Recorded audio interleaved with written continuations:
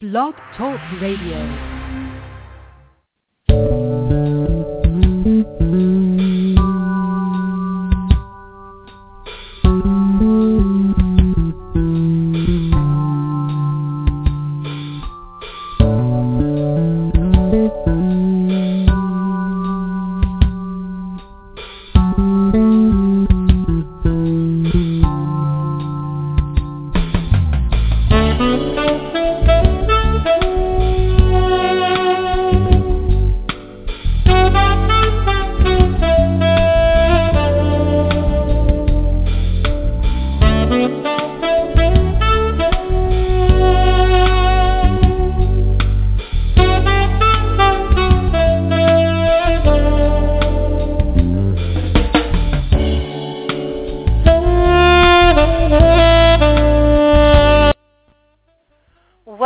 Blog Talk Radio's A Date with Destiny for Monday, December the 9th.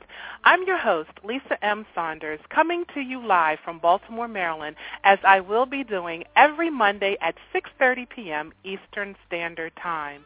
This broadcast is being sponsored by Masterminds, LLC, inspiring and empowering people to achieve a greater destiny, and Angels in Disguises Foundation, Incorporated. Once again, we have another very special show for you this evening, and I am so pleased to have co-hosting with me today Miss Angel Kangalee. Angel is the founder and CEO of Angels in Disguises Incorporated, which is a nonprofit organization that specializes in making a difference in the lives of people suffering from HIV/AIDS in Africa by raising money to improve health care and quality of life. And A Date with Destiny is so excited and pleased to have her joining us again to sit in and chat with our guests. So hello, Angel. How are you this evening? I'm fine, Lisa. I'm doing great. I'm just really excited, and I have been looking forward to this show for the last couple of weeks, so I can't wait. I know, and we have our guest. He's sitting there just waiting for us to bring him in, so we are super excited about our show this evening, and sharing with us is the author of the book, Messages from Margaret, Mr. Gerry Gavin. This radio podcast can be found by visiting your iTunes store. Just click on podcast and type in A Date with Destiny. And also follow us on Twitter at Lise, Lyse 101. That's Lyse 101. You can also send me a message through this site if you would like to become a sponsor or to get more exposure for your literary work or business. You can send a message through my Facebook page, facebook.com/A Date with Destiny 101, or you can leave a message via my website, info@yourdestinyawaits.net. So, Angel, once again, we're excited, so excited about our guest this evening. Ever since I got word that he was coming on, this is right up our alley, especially by the two of us being into Reiki. And we have our own healing ministry as well. So, and we also believe in angels. Oh my gosh, we talk about this all the time. We channel our angels. We just, we love our angels, and I just can't wait to just delve more into the topic with Gerry tonight. So I'm just going to go ahead with his introduction. Gerry Gavin is a speaker, a life coach, medium, and creator of the very successful Angels and Shamans workshop, which puts participants in direct communication with their angels and guides. He has worked as a communication and empowerment specialist for more than 20 years, using a combination of modern therapeutic techniques and ancient shamanic practices to teach individuals how to listen to their body, mind, and spirit, and help them reach their full potential. So A Date with Destiny would like to now welcome Mr. Gerry Gavin to the show. Hello, Gerry. How are you this evening? I am great. Hi, Lisa. Hi, Angel. How are you? Hi, I'm fine. How are you? I'm doing great. It's a pleasure to be here. Oh, it's a pleasure for us to be here. Yes, isn't it? And isn't it so appropriate that we have an angel on the show with us this evening, a literal angel with us, Gerry? I know. I actually thought that when I was in the queue and I heard you talking to Angel, and it did make me smile because I thought, wow, how much more perfect could that be? I know. So we are so honored to have you share with us, Gerry, this evening, and we have a lot of ground to cover. So I just want to jump right in there by first congratulating you on your book, Messages from Margaret. Yes. Oh, thank you. And if you could please share with our listening audience about who Margaret is and how the idea for your book came about. Well, Margaret is an angel. She is an angel that identified herself as my guardian angel, but also an angel whose specialty, if you will, or major power, if you will, deals in the area of communication.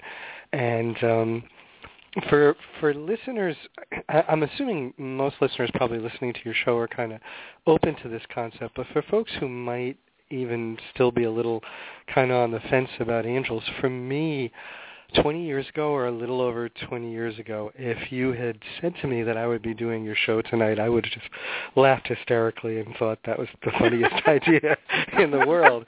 Because that was not something that at any point then I would have thought would have been happening. I grew up, I was raised Catholic, I knew about angels, I did believe that they existed. The thought that someone could communicate with them, to me, was a very far-fetched concept. And what changed it drastically, I was pretty much a skeptic, if you will. I wasn't a big believer in ghosts or things that were paranormal. And I wound up moving into a house, sharing a house with a friend of mine that she had just bought. She bought the house, broke up with her fiancé right in the same period of time, and really needed a way to be able to help to pay the mortgage, and it was right at a point in time I was looking for a place to share. So it was a beautiful house. It was one of those center hall colonials with light streaming in it. It just looked like the most perfect house in the world until we were in there for about a month and found that it was so incredibly haunted. Haunted like, when you see things in movies about hauntings, you kind of figure, it's just movie stuff, And it was like that, though. It was like that with voices and breathing that you would hear next to you at nighttime, things moving around on their own, a mist that used to descend the stairs, one room that was actually about 30 or 40 degrees colder than every other room in the house, and this was in the dead of summer. So we didn't know what to do. Excuse me, I didn't even talk about it with my friend for probably about 2 weeks of having these experiences because I just thought I was losing it. I really thought something seriously is wrong here. And we finally, one morning I broached the subject, and she was thrilled because she had been having a lot of things happen as well. So we started to look into what we could do to, reclaim the house, to get this energy back, to get the house back. And you mean other than move? You said, we're going to stay here? Yeah, because, this is back, now I actually hear stories about people who have houses that are haunted houses, and they actually go after previous owners and real estate people when this is something that's known. Back then, if you talked about your house was haunted, everybody just kind of laughed at you, So, it wasn't something that anyone would believe. And if you walked into the house in the middle of the afternoon and you just kind of walked around and you weren't aware of what was happening, you would just think, these guys are really being silly. So, We sought all the traditional kind of stuff. We actually had a local parish priest who was part of our parish come in And it was actually kind of funny because we told him the story, and he was very skeptical about it, but he did come to the house and stood downstairs in the middle of the center hall and kind of sprayed some holy water around right from that one spot and said, "Okay, you're good."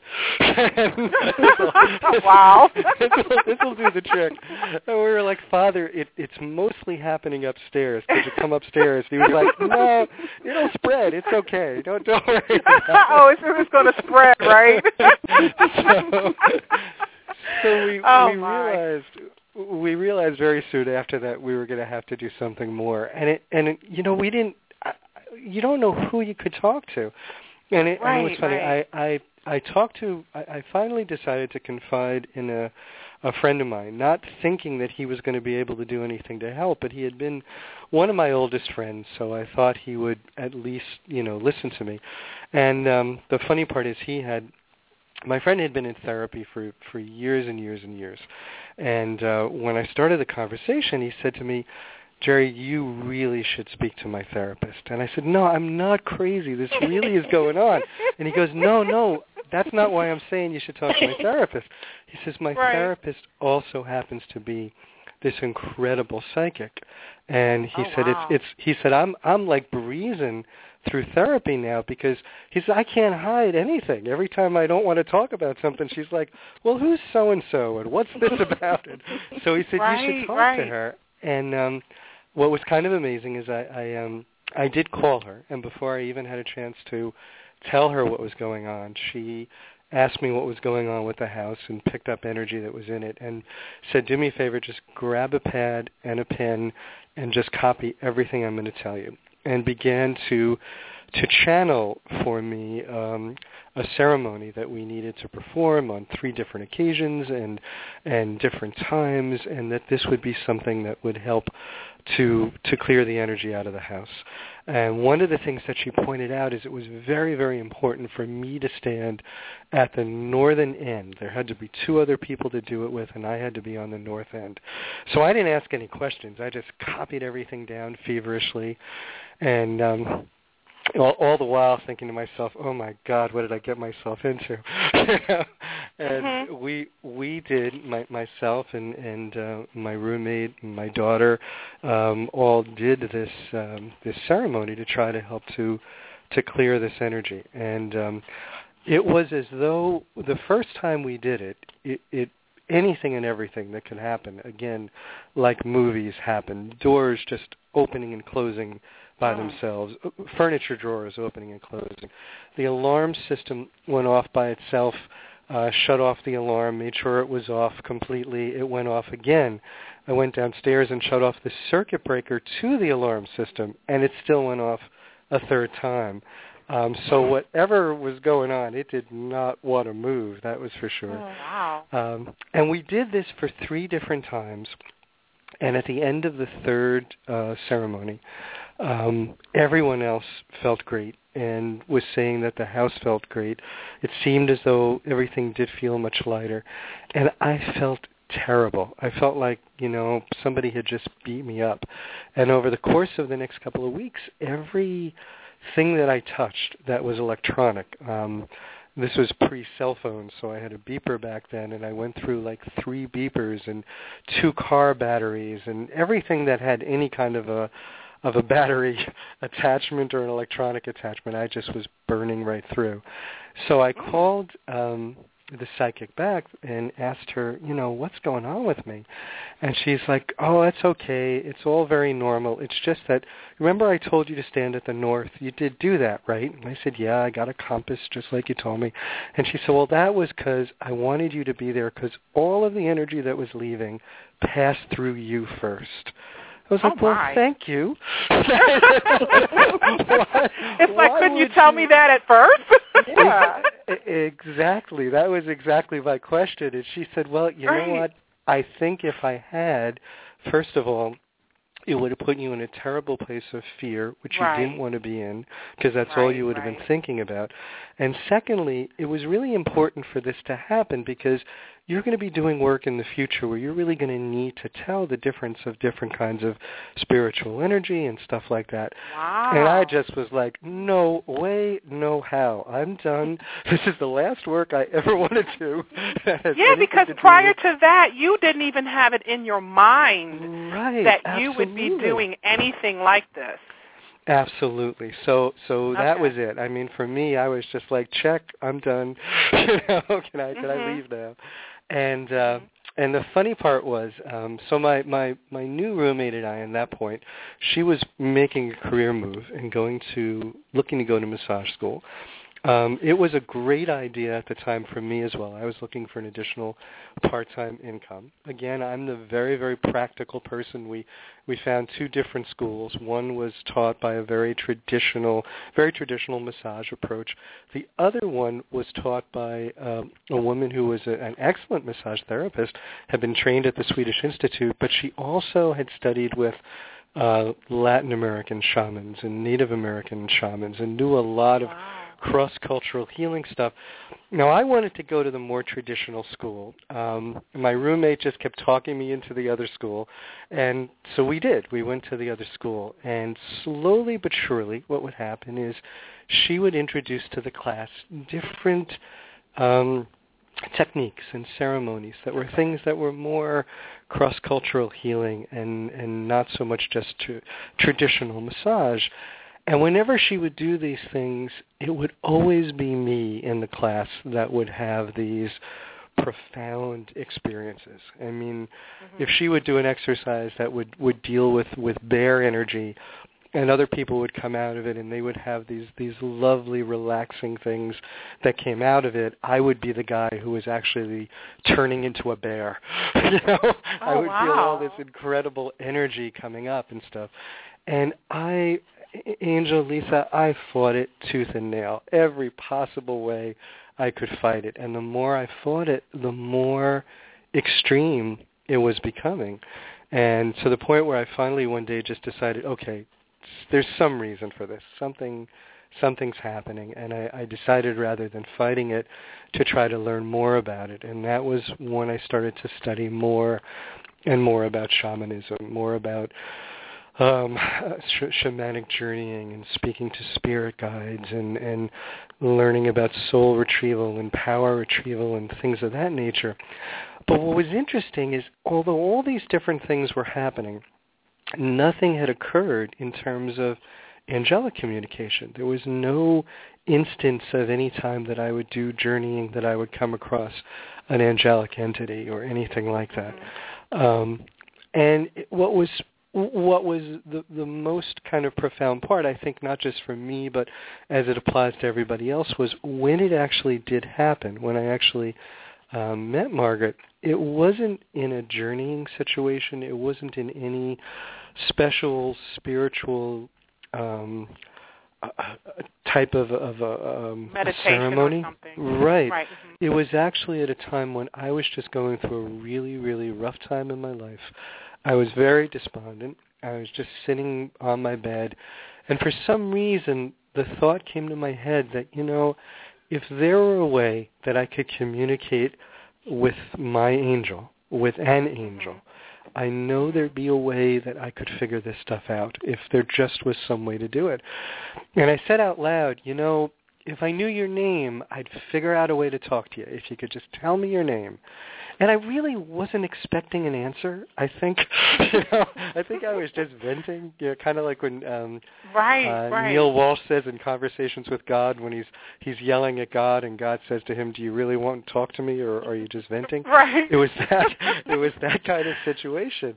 And I closed my eyes, and it was like seeing this white movie screen in front of my eyes, and in bold black letters, the name Margaret. And I opened my eyes. Yeah, it was weird, and I opened my eyes, and I'm like, Margaret, what kind of an angel name is Margaret? What name is that?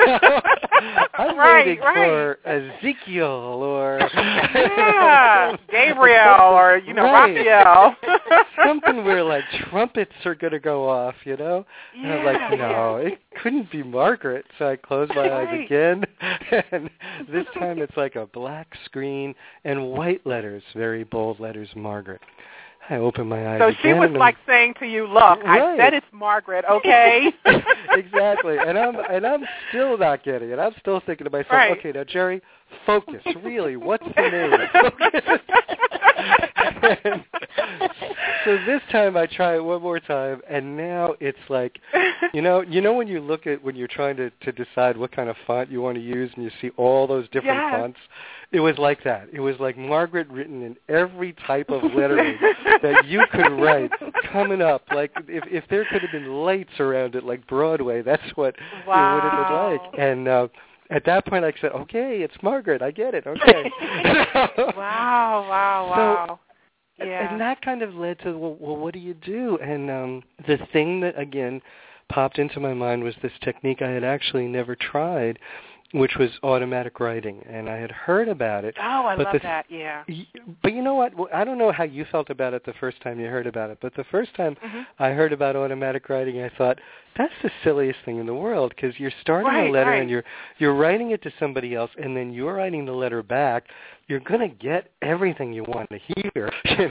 Exactly. So I'm writing this letter, and I'm venting about all the relationship issues that are going on then, and the stuff that's happening, and how I feel so put upon, and how frustrated I am, and, why can't they understand, blah, blah, blah, blah, blah. And I start this letter back to myself, and I'm feeling so silly in this process, like, what are you doing, And as I start to just let it flow to write it, the first words that I write down is, hello, dear one, and welcome.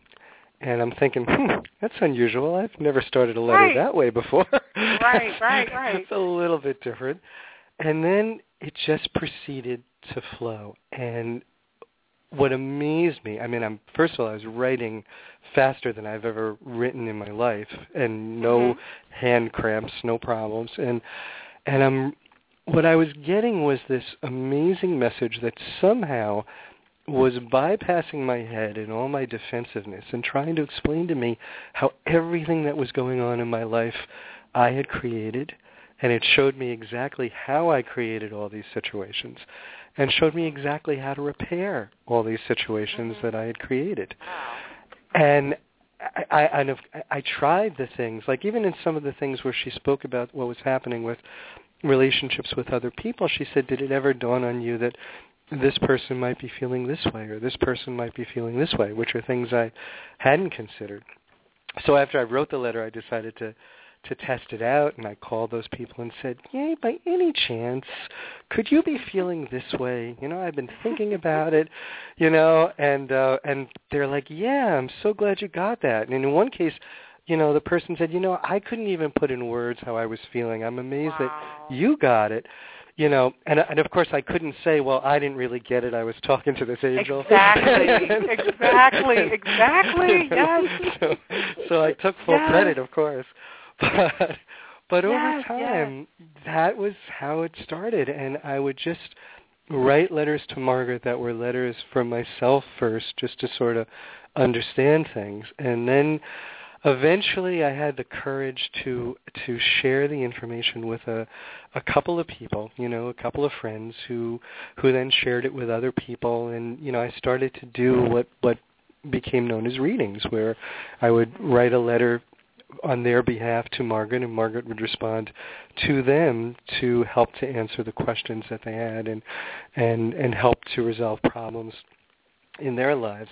And they're never, the things with readings with Margaret is they're not like a traditional psychic reading, because she doesn't predict, because as she always says, first of all, for an angel to predict something that would happen in the future totally takes away the concept of free will. And we're creating, every day we create our future by every single decision we make and every thought we have. So what she will do is help someone to understand all of the energetic aspects of things that are happening in your life, all these amazing quantum physics things that she manages to put down in the most down-to-earth, easily understood things, so you can understand how your life got to where it is. And that's how it progressed over time. And so for close to 20 years, that's what I've done. The major thing that happened in the middle of it was her asking to develop the Angels and Shamans workshop, which wasn't called that at the time. She asked me just to develop a workshop that would teach other people to communicate with their angels. And I remember asking her at that point, Margaret, I don't even know how I'm doing this. How am I supposed to? Right. How am I supposed to teach other people how to do it? And she said, just do what you know, trust what you know, and let the workshop develop, and it will be fine.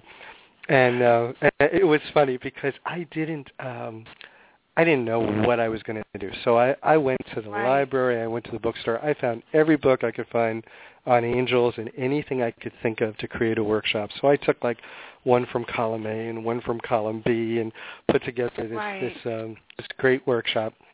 And the only thing that was making me feel any better about the whole idea was that I thought it's okay because no one's going to come to it anyway. So I'm not going to worry about it, Right. I put this workshop together. I put a little flyer up, and lo and behold, first time ever, 15 people sign up for it right away.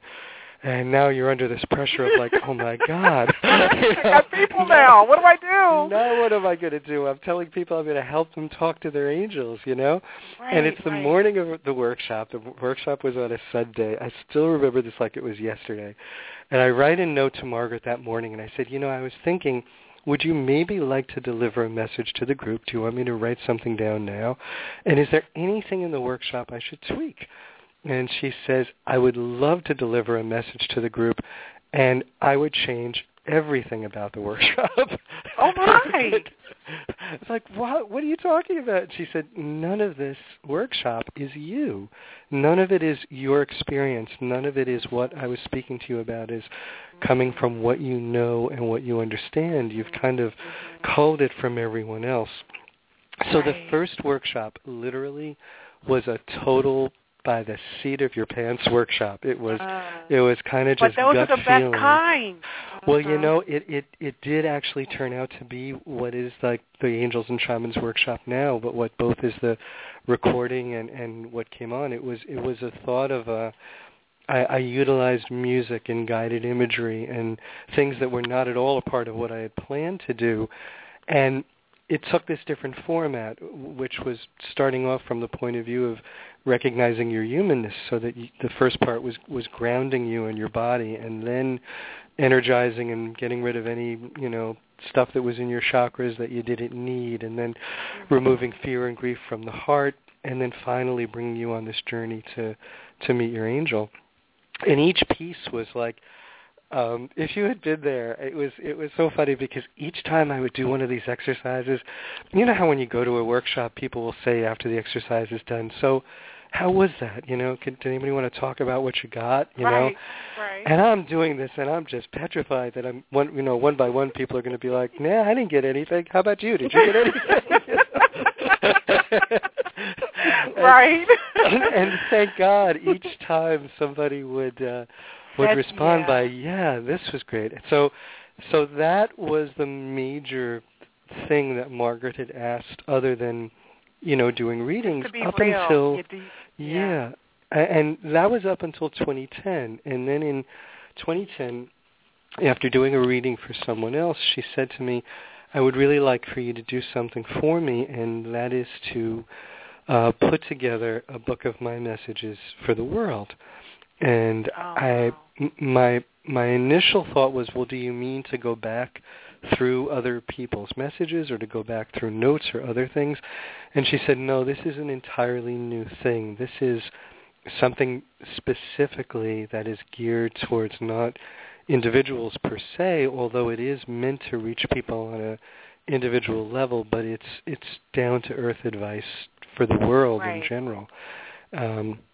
So it was a concept that I didn't know how it was going to happen, but I just started to channel the information as Margaret was giving it to me, and it took the form of the book that became Messages from Margaret. In the beginning, it was this was channeled basically as I was working in New York City, so it was primarily channeled on the bus back and forth between my commute from New Jersey to New York City, which was about an hour and a half bus ride that I took every day. So, I would get on the bus and open up my laptop and just start to channel the information. And when it was all finished, because it had taken almost a year, it seemed tremendously disjointed. I mean, I remember reading it and just being like, oh, my God, this is terrible. No one would ever want to read this. It's awful. Right. And, the story of the book itself is kind of an interesting thing. And I was so excited to hear you guys talking about that how your involvement is with Reiki, because one of the things she talks about in the book is Reiki as well, and how anxious she is to try to get the concept of Reiki out to as many people in the world as possible. But the other messages that came out from the book, we really, both myself and Margaret, we wanted it to be able to reach people who are not necessarily familiar with New Age thought or familiar with this. So that the idea was, how do we do this? How do I try to edit this book now in a way that it would reach the widest amount of people? And as miracles will happen, one day as I'm coming down in an elevator, I was talking with one of the reporters who worked in the newspaper that I worked in at the time, and we're going down, and she was telling me how she was so busy because she is getting married in a few weeks, and she's trying to still put together money for her wedding. And I said, well, what are you doing? What kind of work, are you doing sideline? And she said, oh, I'm editing books. I'm actually a pretty good book editor. I was like, Oh, my gosh. I love it. I love it. And that's Megan Finnegan, who became the person who edited the book.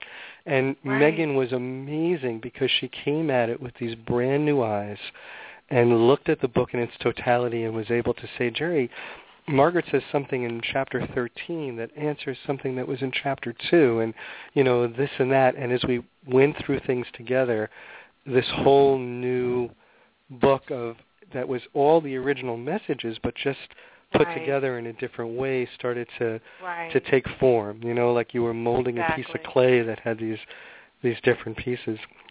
And that was how the book came to be written. And initially, the book that you have, and it's the wonderful folks at Hay House put out, it was not the original book. The original book came out in 2012, and it was called Messages from Margaret for the year 2012 and beyond. And the first series of messages that she was looking to get out was to dispel all the myths about 2012, because everyone was talking about 2012 is going to be the end of the world, the Mayan calendar, everything bad that was going to happen. So that was the first level of messages that she wanted to put forward. And a lot of the other original messages that are in this book were there as well, but there was so much that was focused on 2012. And I self-published the book and through Balboa Press, which is a division of Hay House. And it's so funny. She was still talking about bringing the message to the world. And I'm like, I don't know how to do that. How do I get the message to the world? I mean, so the only thing I could do was to try to get the message out there. And one of the first things I did was a Body, Mind, Spirit Expo here in New Jersey. And I just got in at the last minute. There were like 3 tables that were left. 2 of the tables were, when you go to a big expo, there are some tables that are in great locations and other tables that are just not the best location. So the one table that I least wanted to be at was this table that was like near the food court. It was the smallest space of any of the spaces. So sometimes when I just have really quick questions for Margaret, I'll do them via pendulum and just say, so Margaret, what do you think? Is this good? Get the yes, no, maybe kind of answers. And, I'm asking about these 3 different booth spaces. Excuse me, guys. I have a little bit of a cold, and I'm just a little raspy. Oh, that's okay. That's okay. So the, of course, the booth she keeps saying to take is the one that's near the food court. That's the smallest one. And I'm like, are you sure? And it's, swinging wildly yes. So I'm like, okay, I'll take that one, So I take that booth. And, of course, as divine planning would have it, that Friday night as I'm setting up, there's a young lady from the booth right across from us. And she was handling a table for Ariel and Shia Kane, who were also hosts on Blog Talk Radio. They're wonderful relationship teachers. And I had read their stuff, and they weren't there, but the woman who was handling their booth picks up my book, and she said, I don't know why I'm so drawn to this book, but I'm just like, oh, wow. It's like a magnet, And the next morning she said she hadn't slept all night and stayed up all night reading the book and loved it so much, and had spoken to Ariel and Shia that morning and said, you got to meet this guy, Gerry Gavin. I just really want you guys to meet. I just don't know why, but I think you should meet. And we did, and, I gave them a copy of the book, and they gave me a copy of theirs. And, again, you want to talk about feeling silly. The very first time you ever go out with a brand-new book when you've never been an author and you're signing a book for somebody is the silliest feeling in the world. You're like, who the heck do I think I am? Been there, done that. So you know what I mean, right? Yes, You're like signing that book like, come on, who do I think I am? This is so silly, Yes, But especially signing a book over to them because I had some of their books at home. I knew who they were. Right. So I'm like all tongue-tied talking to them.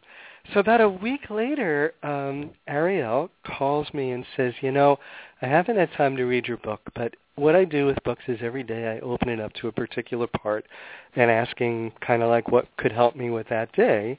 And she says, boy, if the book has not been spot on every time. So she asked me if I would be on their Blog Talk Radio program.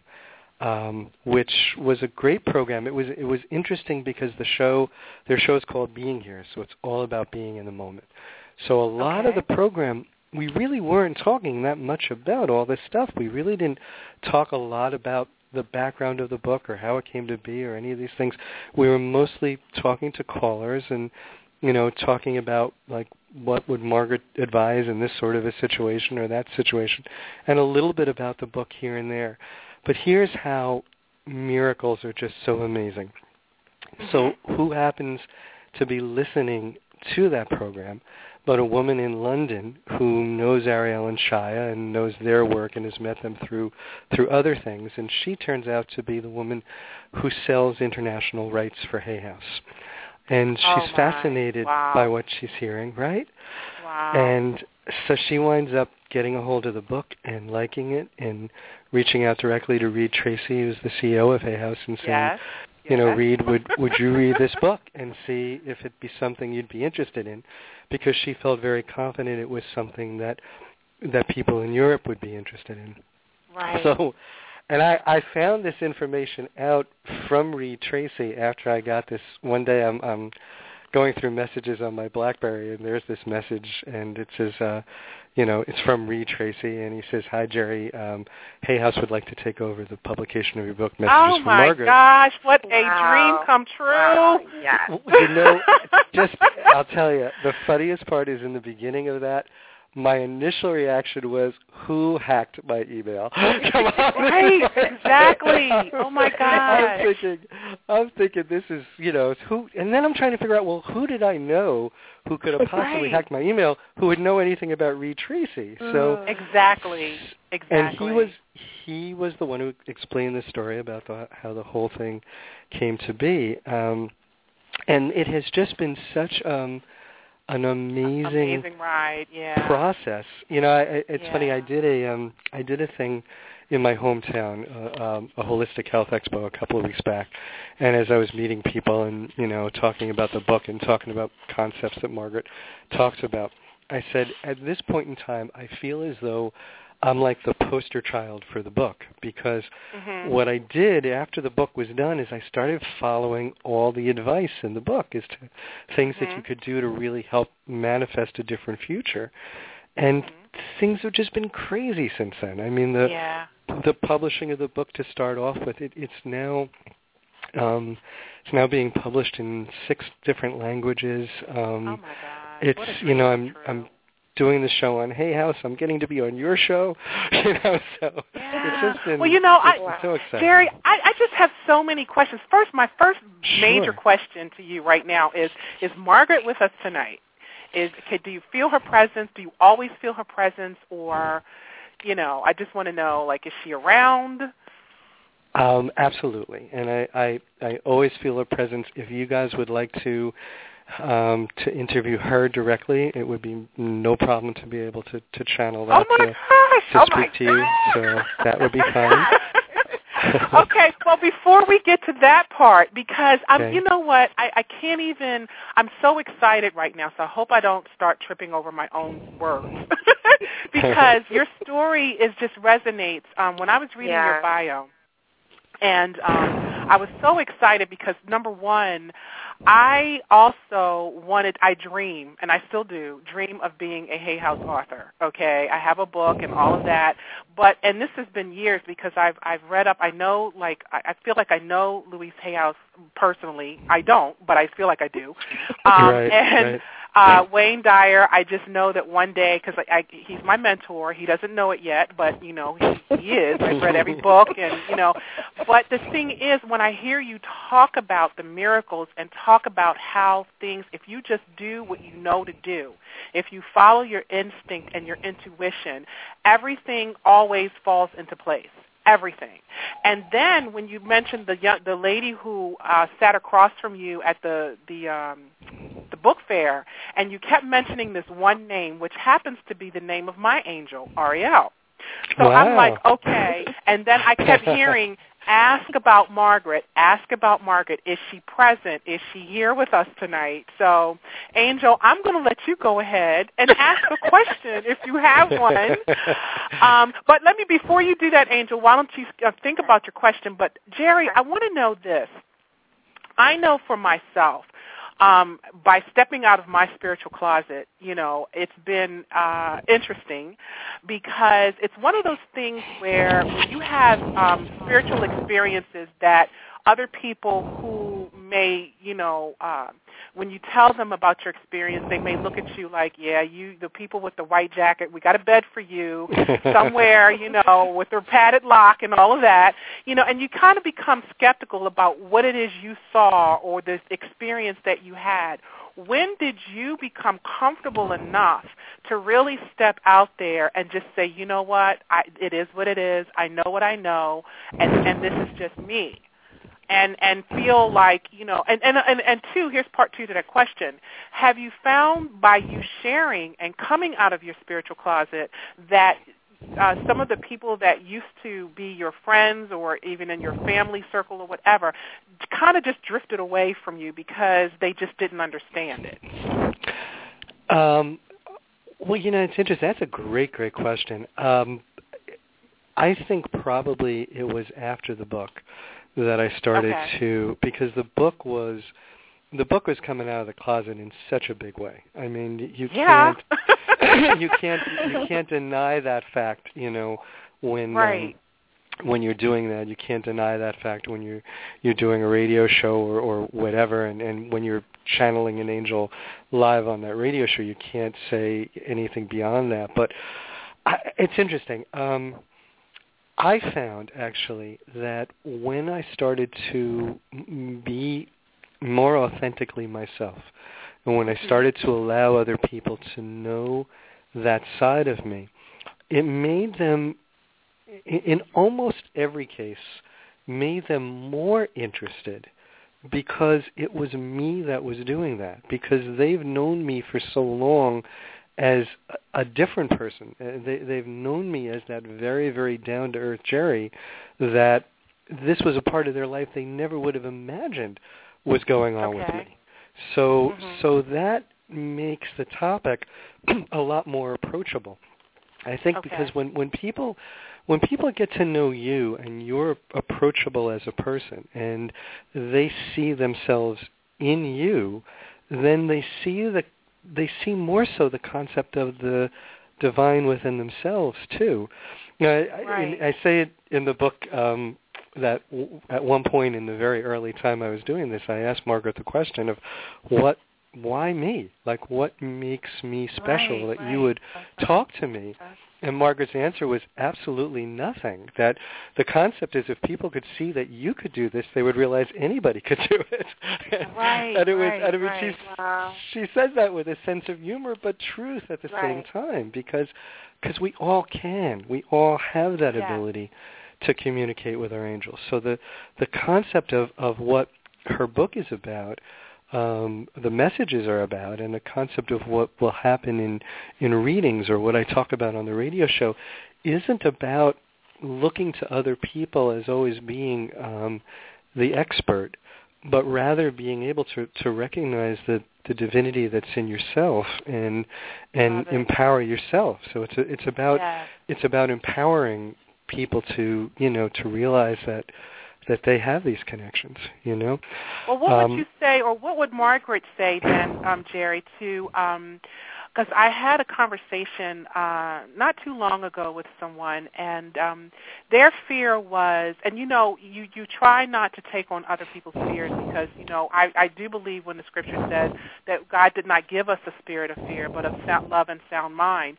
But what do you say to people who say that, well, you're a shaman, right, and you channel angels and things like that? Well, I have someone say to me before where, well, you have to be careful with that because, they're dark spirits, and they can disguise themselves as being angels and all of this, and you're attracting, you don't know what you're attracting. So have you ever had to come across anything like that before? Oh, absolutely. And Margaret's response to that has been that you will always know when you're talking to an angel that it's because the messages that will come through completely surrounded in love. They're totally non-judgmental, and they're always expansive. They're never they're never contracting thoughts. They're never thoughts that will say that you are better than another person. They're never a thought that will say your religion is better than egocentric thoughts. Right. They are always thoughts of love and always thoughts of how to expand your being and not contract your being or contract someone else's being, by restricting them in any way or doing anything that's fear-based. So you can kind of tell that because a fearful thought is always a constricting thought. A fearful thought is always something that's going to keep you from doing something, Exactly. It's always something that's going to make you have concerns about where that loving thought might take you.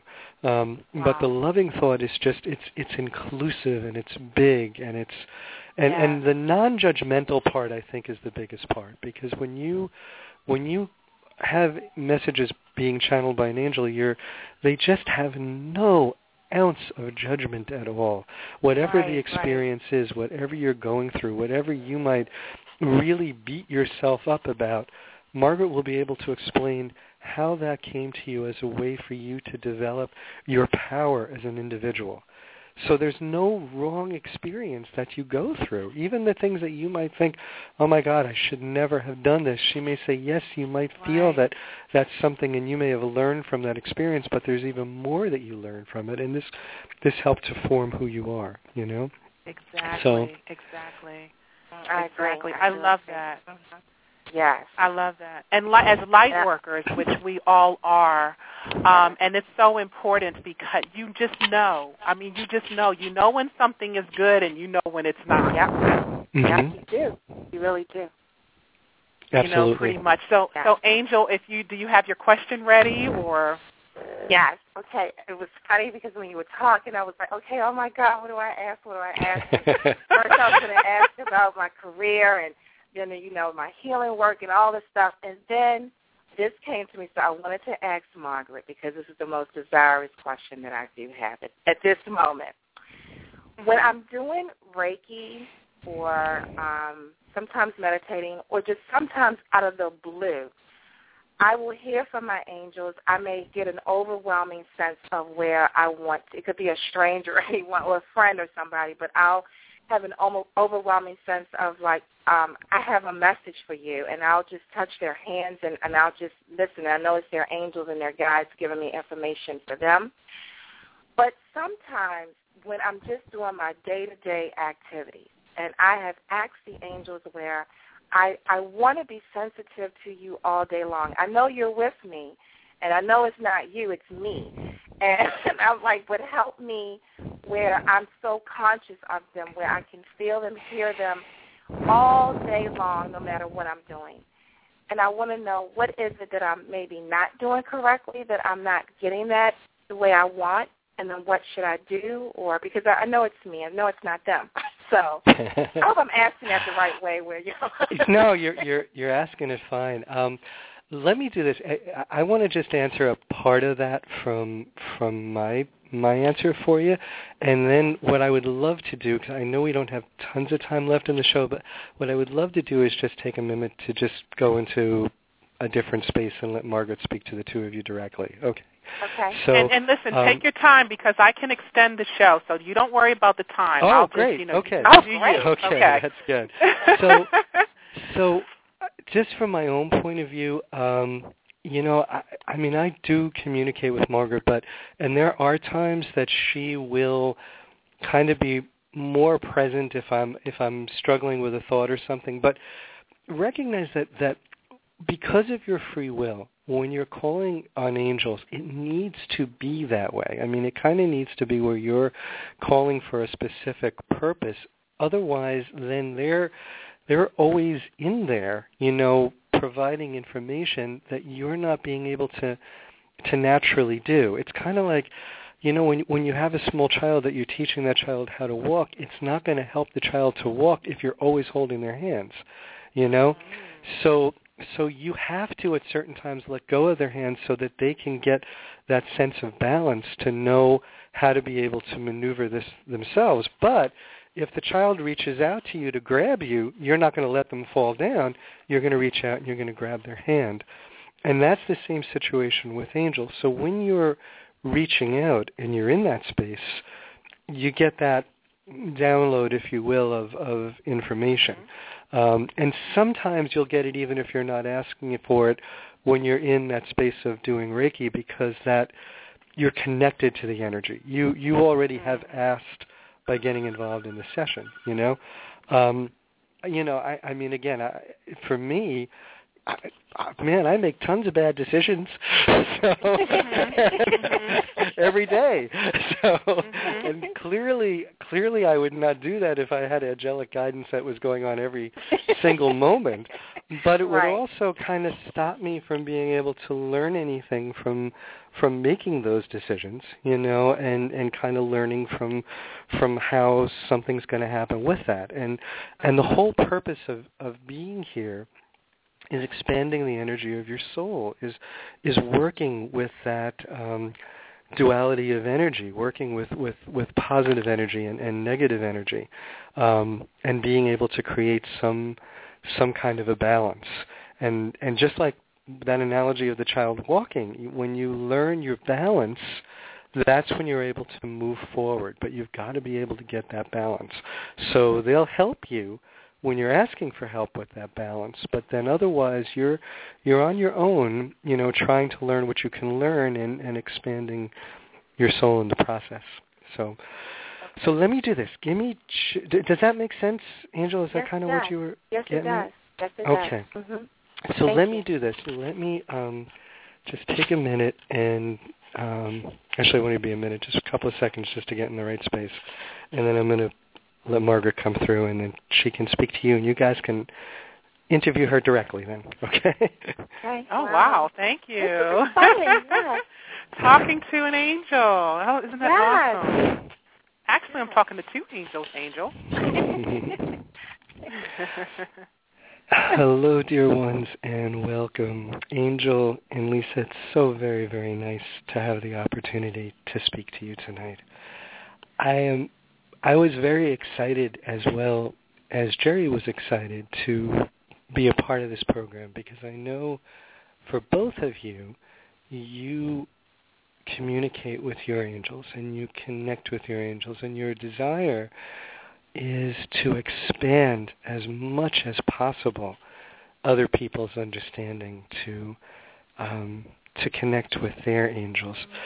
So, Angel, if I might expand on what Gerry was just saying for a moment, one of the things that sometimes I think sometimes also happens, and this also, it speaks a little bit, Lisa, to the question that you were asking before as well, that sometimes when you're working with a client and there's a message that comes across from what you are perceiving as their angels or their guides, or someone who's trying to share a message with them, that there's hesitation a lot of times to deliver that message for fear that maybe this person might not be receptive to the message, or maybe it's not a clear message, or maybe you're not getting the message correct and you want to make sure, well, if I'm going to deliver this message,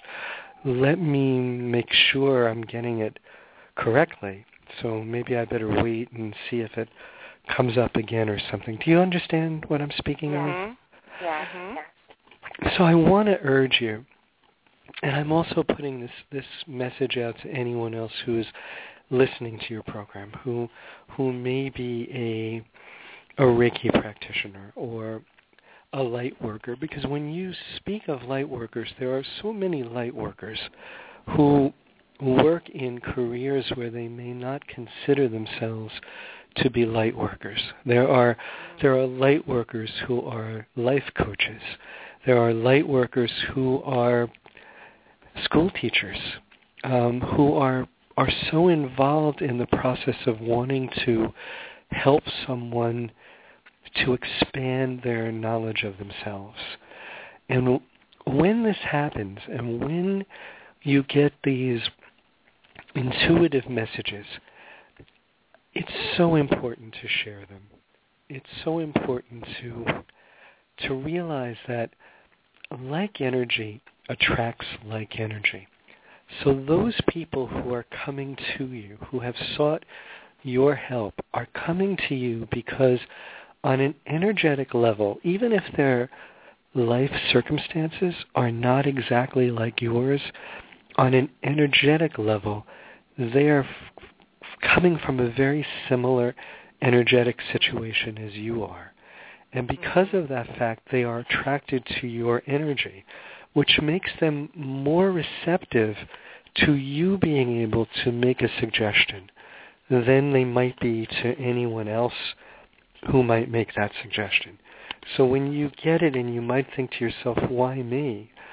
Think for a moment about when you have sought the advice of someone who may have been a total stranger. Have you ever had those moments, Lisa or Angel, where somehow you get involved in a conversation with someone you barely know and you're pouring your heart out to them and sharing with them information, and then after you've done it, you think to yourself, why did I do that?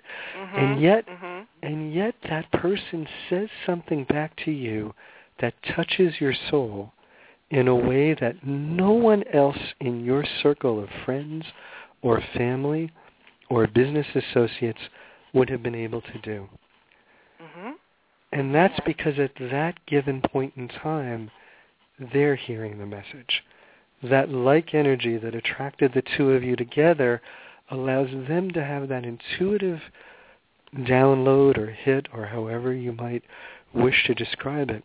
And it allows them to just speak, and it allows you to hear. So I just want to urge the two of you, as well as other people who will be listening to this program, regardless of your vocation, that when that feeling comes up in your heart, that you know that there's something important, that if you shared might really help this person, even if their initial reaction might not be what you would hope it would be, if it's something that's not coming from a place of judgment and it's coming from a place of love, share that information with them. So that, does that make sense, dear ones? Yes. Oh, I love it. Yes. Yes. Thank you. Thank you. So what other questions might I be able to help you with tonight? Well, God, there's so many. I just, just try to shoot one off the top of my head. Angel and I are about to really open up our healing, I don't even want to call it a business, but ministry. And we are just kind of looking for space and how do we get started in doing this. So I don't know if you have any suggestions, or one of the things I'm getting is just do it. But do it, we're just trying to get it all together. So do you have any suggestions for us? What I would suggest certainly is what you are saying, is the just do it, because clearly in the work that you're trying to do, you are doing work, again, that is based on helping people, expanding energy, empowering people, not necessarily exploiting a particular dogma, but rather trying to help people to understand their own being, their own essential connection to the Creator, and how everyone is equal and everyone is equally loved and cherished. So I would definitely do what you're looking to do, but my suggestion would be to not necessarily look first towards your office space being something that you would do as a solo venture, but the possibility of sharing office space with another organization of a like mind. In many situations right now, there are organizations who, particularly philanthropic organizations and healing organizations and other forms, where economic situations have forced them to need to look at other options to be able to share space. And not only sometimes is that a really good opportunity from a cost point of view for you, but it may also be a wonderful opportunity from an expansion of your message within another organization. So I would consider to even look at the possibility of office space within an organization that might have a worldwide impact. So by that I'm meaning to look towards organizations who are philanthropic organizations, or who are service organizations who are working within the world, or even private nonprofit religious organizations who are doing a similar thing, but who would be open enough to having you share space and share a way to share a message. That's awesome. I think that will help you to find a way to expand your message. I love that. Wow. I love that. I love that. And you know what? I have a caller that's been sitting here waiting, listening very patiently. So, Jerry, would you mind me bringing this caller in, and maybe, she would have a question for Margaret as well? I would be very, very happy to answer your caller's question. Okay, hold on one second. We're going to bring in this caller. Hello, caller with the area code of 847. Are you still there? Yes, I am. Thank you for taking my call. My name is Jill. Hi, Joe. How are you? I'm good. Thank you. Now, did you have a question for Margaret or Jerry? I do have a question for Margaret. Okay, go ahead. I come from a very difficult family, and my parents are gone, and I've been really trying to process a lot of abuse, and I have. And I'm still feeling kind of stuck, and do you see things getting better for me soon? May I ask your name, your first name? Jill. Jill, I'm sorry. That's okay. Jill, the situation whenever you are within a space where you've had abuse in your background is such that you often will find yourself in this situation of recurring patterns of that abuse. You may have found this in your life, that because of the things that occurred, it's been very difficult for you to be able to trust and to be able to open up. Is that not true? Yes.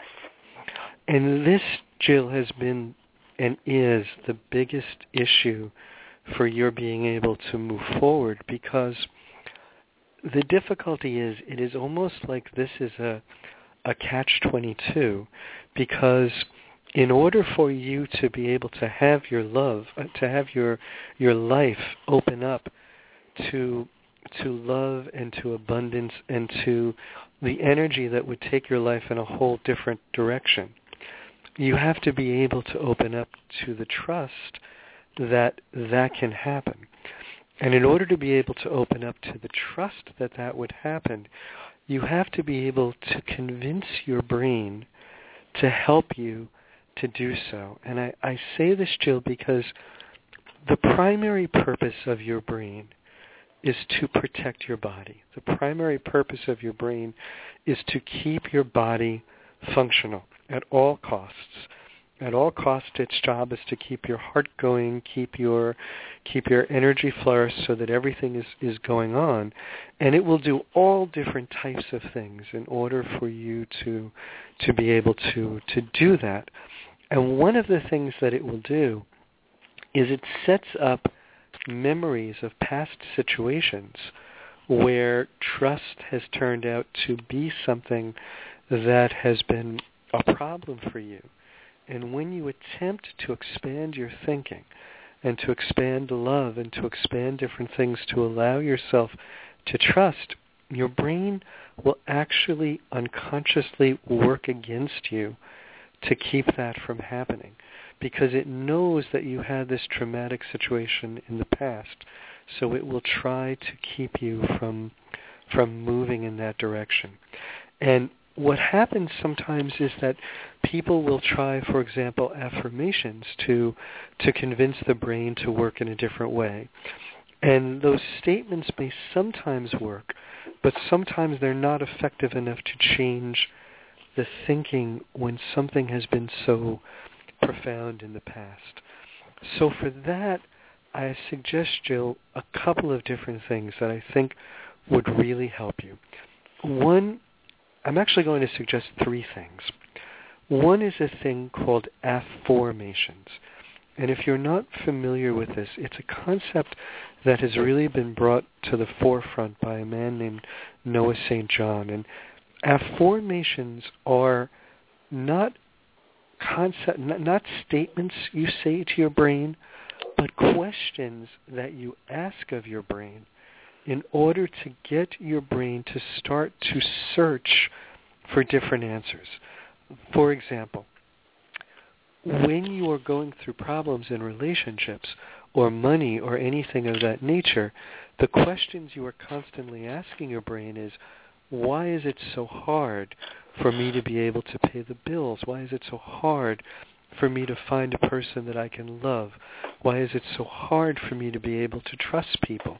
Or why can't people come into my life that are trustworthy? Do you understand what I mean so far, Jill? Yes. So when that happens and you ask that, what is essentially happening is your brain is calling up every cellular memory that it can that will prove this theory. It is as though you went to the computer and you Googled that question and you were looking for all that information. And just as with your computer, whatever the question is that you ask, the computer, the brain, will look for that answer. So in order to get a different answer, you need to begin to ask a different question. Wow. So that is where affirmations come in.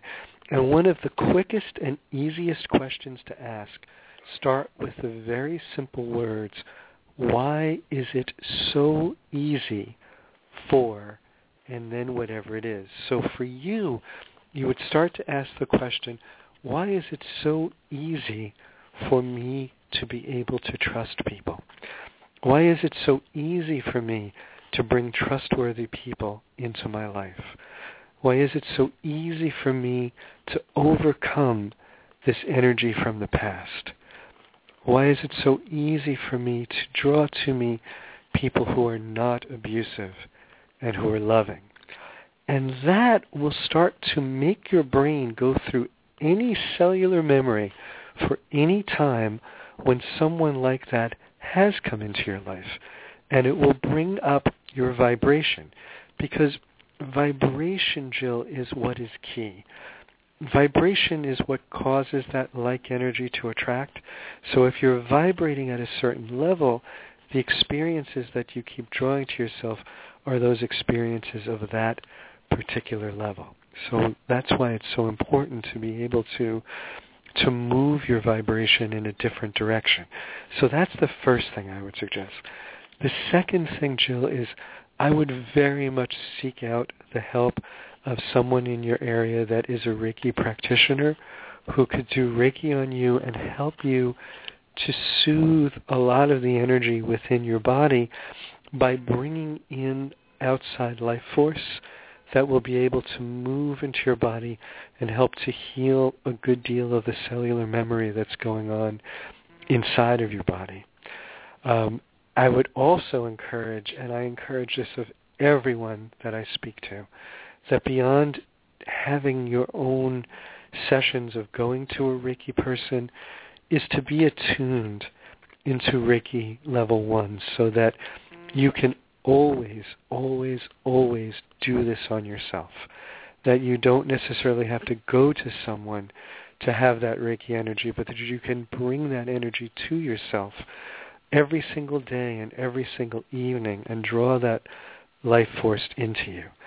And the third thing is, this is a thing about, it's called tapping. It's actually got a more formal name of emotional freedom response, and that is a method of, again, communicating with your body by tapping on certain energetic meridians and making statements that tell your body that it's okay for you to recognize these situations that you've gone through so that it will release those memories, and then bringing in other information that will allow you to bring forth a more positive response.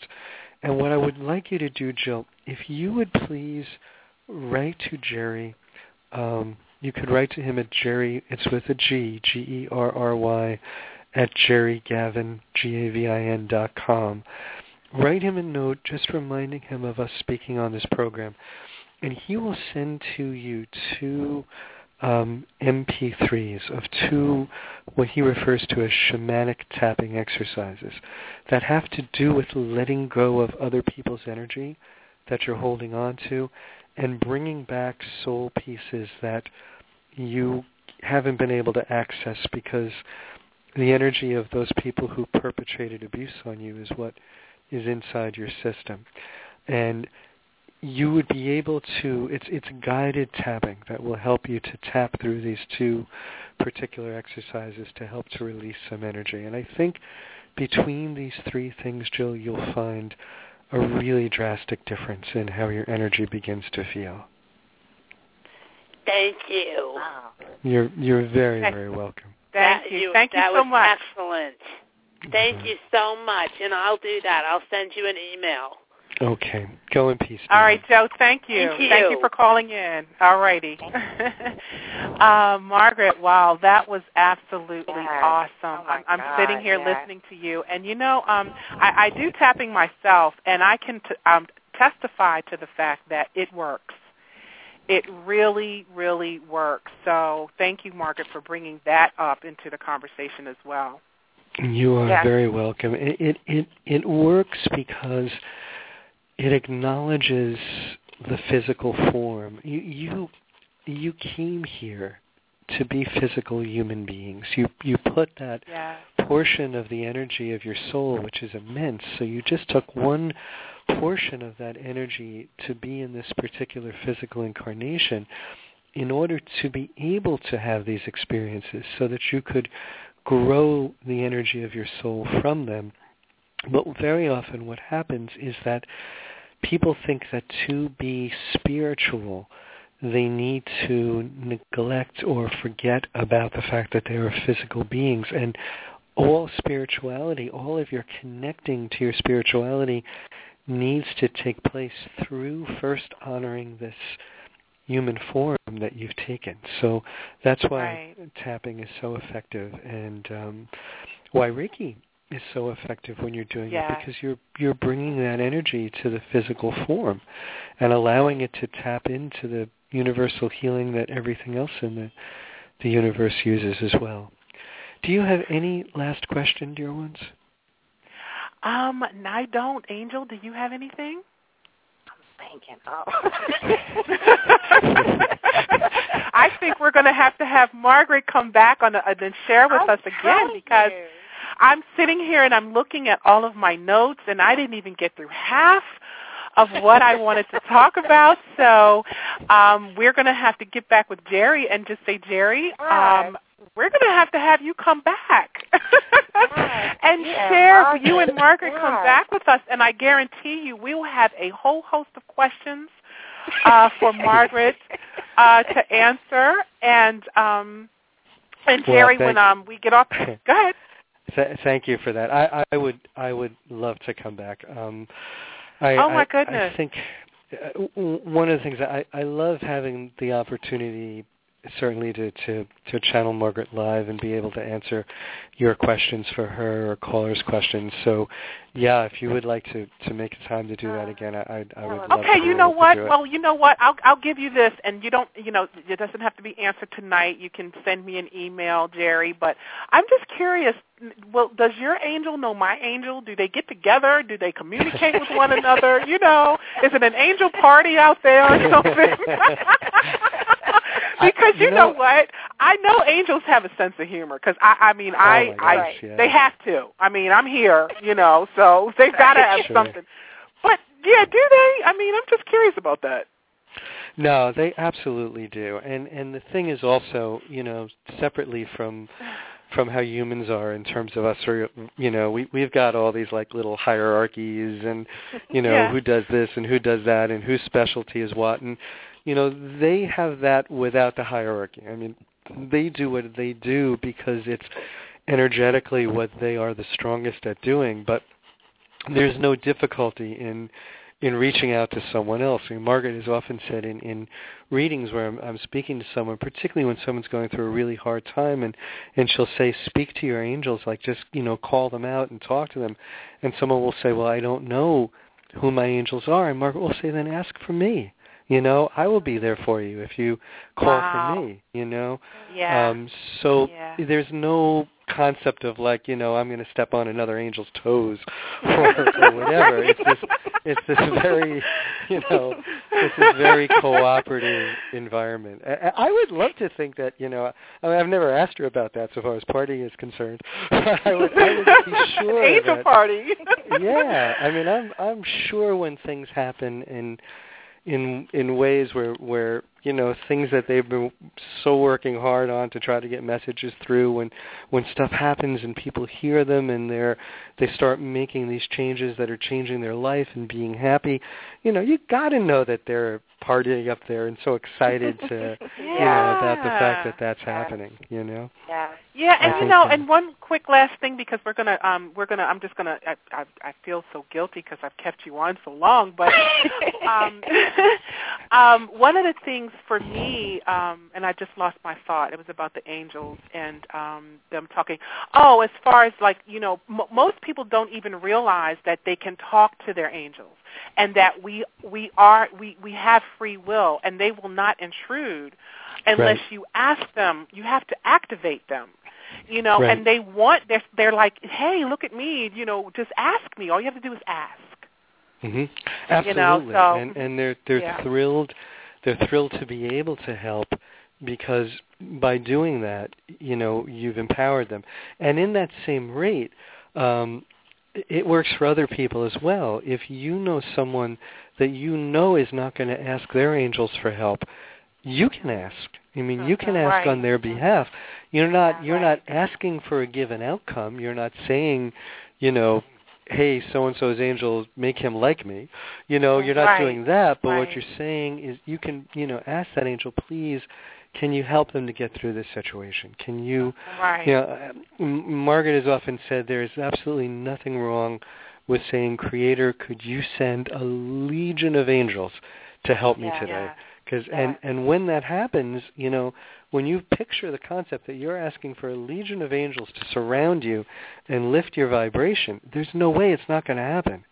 Because you've asked for that. That energy is being answered. Say that again, Jerry. Say that again. People need to hear that. To just say, please send me, Creator, God, Lord, whatever you say things as, universe, however you might word it, please send me a legion of angels that can surround me and help me to raise my vibration and help me to get through whatever this situation is. Because if you can't raise your vibration, if you're surrounded by a vibration that's higher, that helps you to be able to do it. And if you're in conflicts with people, you can ask for that same thing to happen, with that person's angels. Ask for them to be surrounded by a legion of angels to help to raise their vibration. Because again, it's always about love and expansion. If you're sending love, if you're sending that desire. And the other thing, kind of the difference between when you're a body worker and you're doing Reiki. When you're doing Reiki, a lot of times you find that at the end of a session, you might actually feel more energized than you felt when you were going into that session.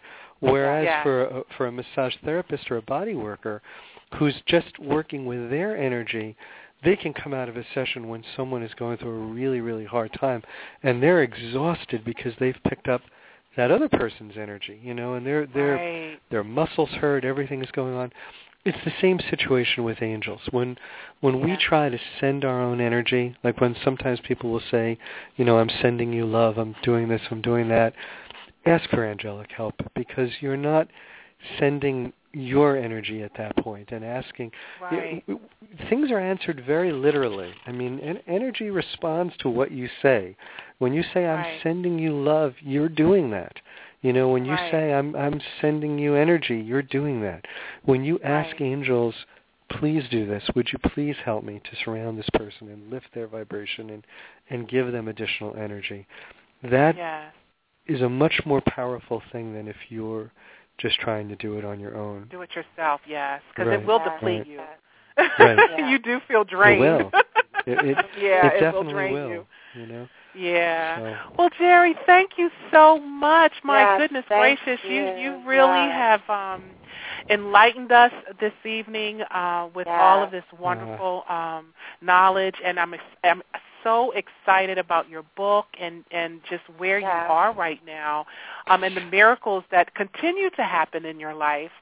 So we have to have you back. Please say you'll come back. I would love to come back, and I wanted to just tell people if anyone out there, if you're looking for more information, the book's available on Hay House. It's Messages from Margaret. It's actually available also on Amazon and Barnes & Noble. Shameless plug. It makes a wonderful Christmas gift. Most definitely. Yes, please get the book. Also, if you want any other information about any of this, if you could just come to my website. It's GerryGavin.com.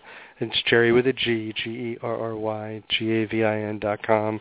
And there's information there for people if they would like to have a personal reading with Margaret, a one-on-one reading to help them. There's information about all kinds of different things. So, and I would love to be back on. I do, and the Facebook page is actually facebook.com, I guess it is, /Messages from Margaret. Okay, wonderful. There you go, ladies and gentlemen. GerryGavin.com, Messages from Margaret. It's on Amazon and in Barnes & Nobles. Please get the book. And like he said, it would be a wonderful, wonderful Christmas gift for anyone to have. Jerry, thank you so much again. Thank you. I will be back in touch with you because I personally just want to have a conversation with you one-on-one. Great. I would love to. And please keep up the stuff you're doing. I would love, Angel, if you wouldn't mind also, if you guys would send me some information about your organization, I would love to hear more about it because it sounds great. Great. Wonderful. Thank you. All right. Thank you. All right, Jerry. Take care. Happy holidays to you. You too. Good night. All right. Good night. Bye-bye. Wow, that was completely awesome. That was awesome. Oh my gosh! I mean, on and on and on. I know, I know. We're gonna have to find out. I have it in his bio exactly where Gerry is located, and Angel, we're gonna have to make a trip. Oh, I would love to go to one of his workshops. Meet him personally and just continue in sharing because I know, I don't believe in coincidences. I don't believe that there are any. And I know that look, you ready for this? Okay, here we go. Let me tell you how I actually learned about Gerry and got him on the show. I was going after Doreen Virtue to come on to be a guest, and she's also an author at Hay House. But we love Doreen. We have her cards. We did. You do readings from her cards. Yes. So and trying to get her, she was very busy, and she will be on sometime at the beginning of hopefully the first half of next year. But her publicist was like, well, you know what? Would you be interested in speaking with Gerry Gavin? And she sent me all this information. I got the book. I read it. And I'm like, okay, really? This is like divine because I would not have heard of him otherwise. And I'm just so grateful for him taking the time to share with us. And so, wow. He's a beautiful spirit. Could you not feel his spirit? I mean, as soon as he just started talking when he came on, I was like, oh, my God.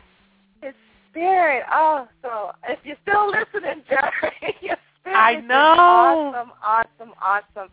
And I just also wanted to personally just thank Margaret for just taking the time to want to talk to all of us, the listeners, just to share. And I'm so humbled by this experience, grateful, and just loving the moment that we're in. So I just wanted to say that as well. I didn't want the show to end without me saying that. Oh, well, awesome. Well, you know what? We're gonna find out, get more information. We'll keep in touch with Gerry, and like I said, we will make a trip and attend one of his workshops. I think it would just be, an awesome experience. Yeah. Awesome experience. So, well, that concludes our show for this evening. I want to thank everyone for tuning in with us. A shout-out to my family who are always loving and supporting me, and also to my friends and colleagues in all of my social networking sites. Angel, wow, a big thank you to you for coming on again and sharing your wisdom with us.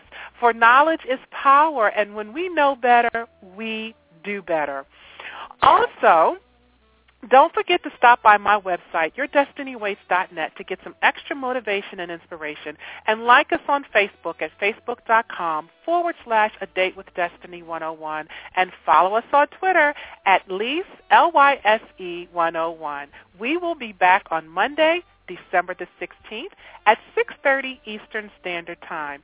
So your mission, if you choose to accept it, is take the necessary time to do a true self-evaluation, seek God, and learn how to love yourself first, because after all, you owe it to yourself to know yourself. Once again, I'm Lisa M. Saunders, and thank you for tuning in to Blog Talk Radio's A Date with Destiny. Peace and abundant blessings, everyone.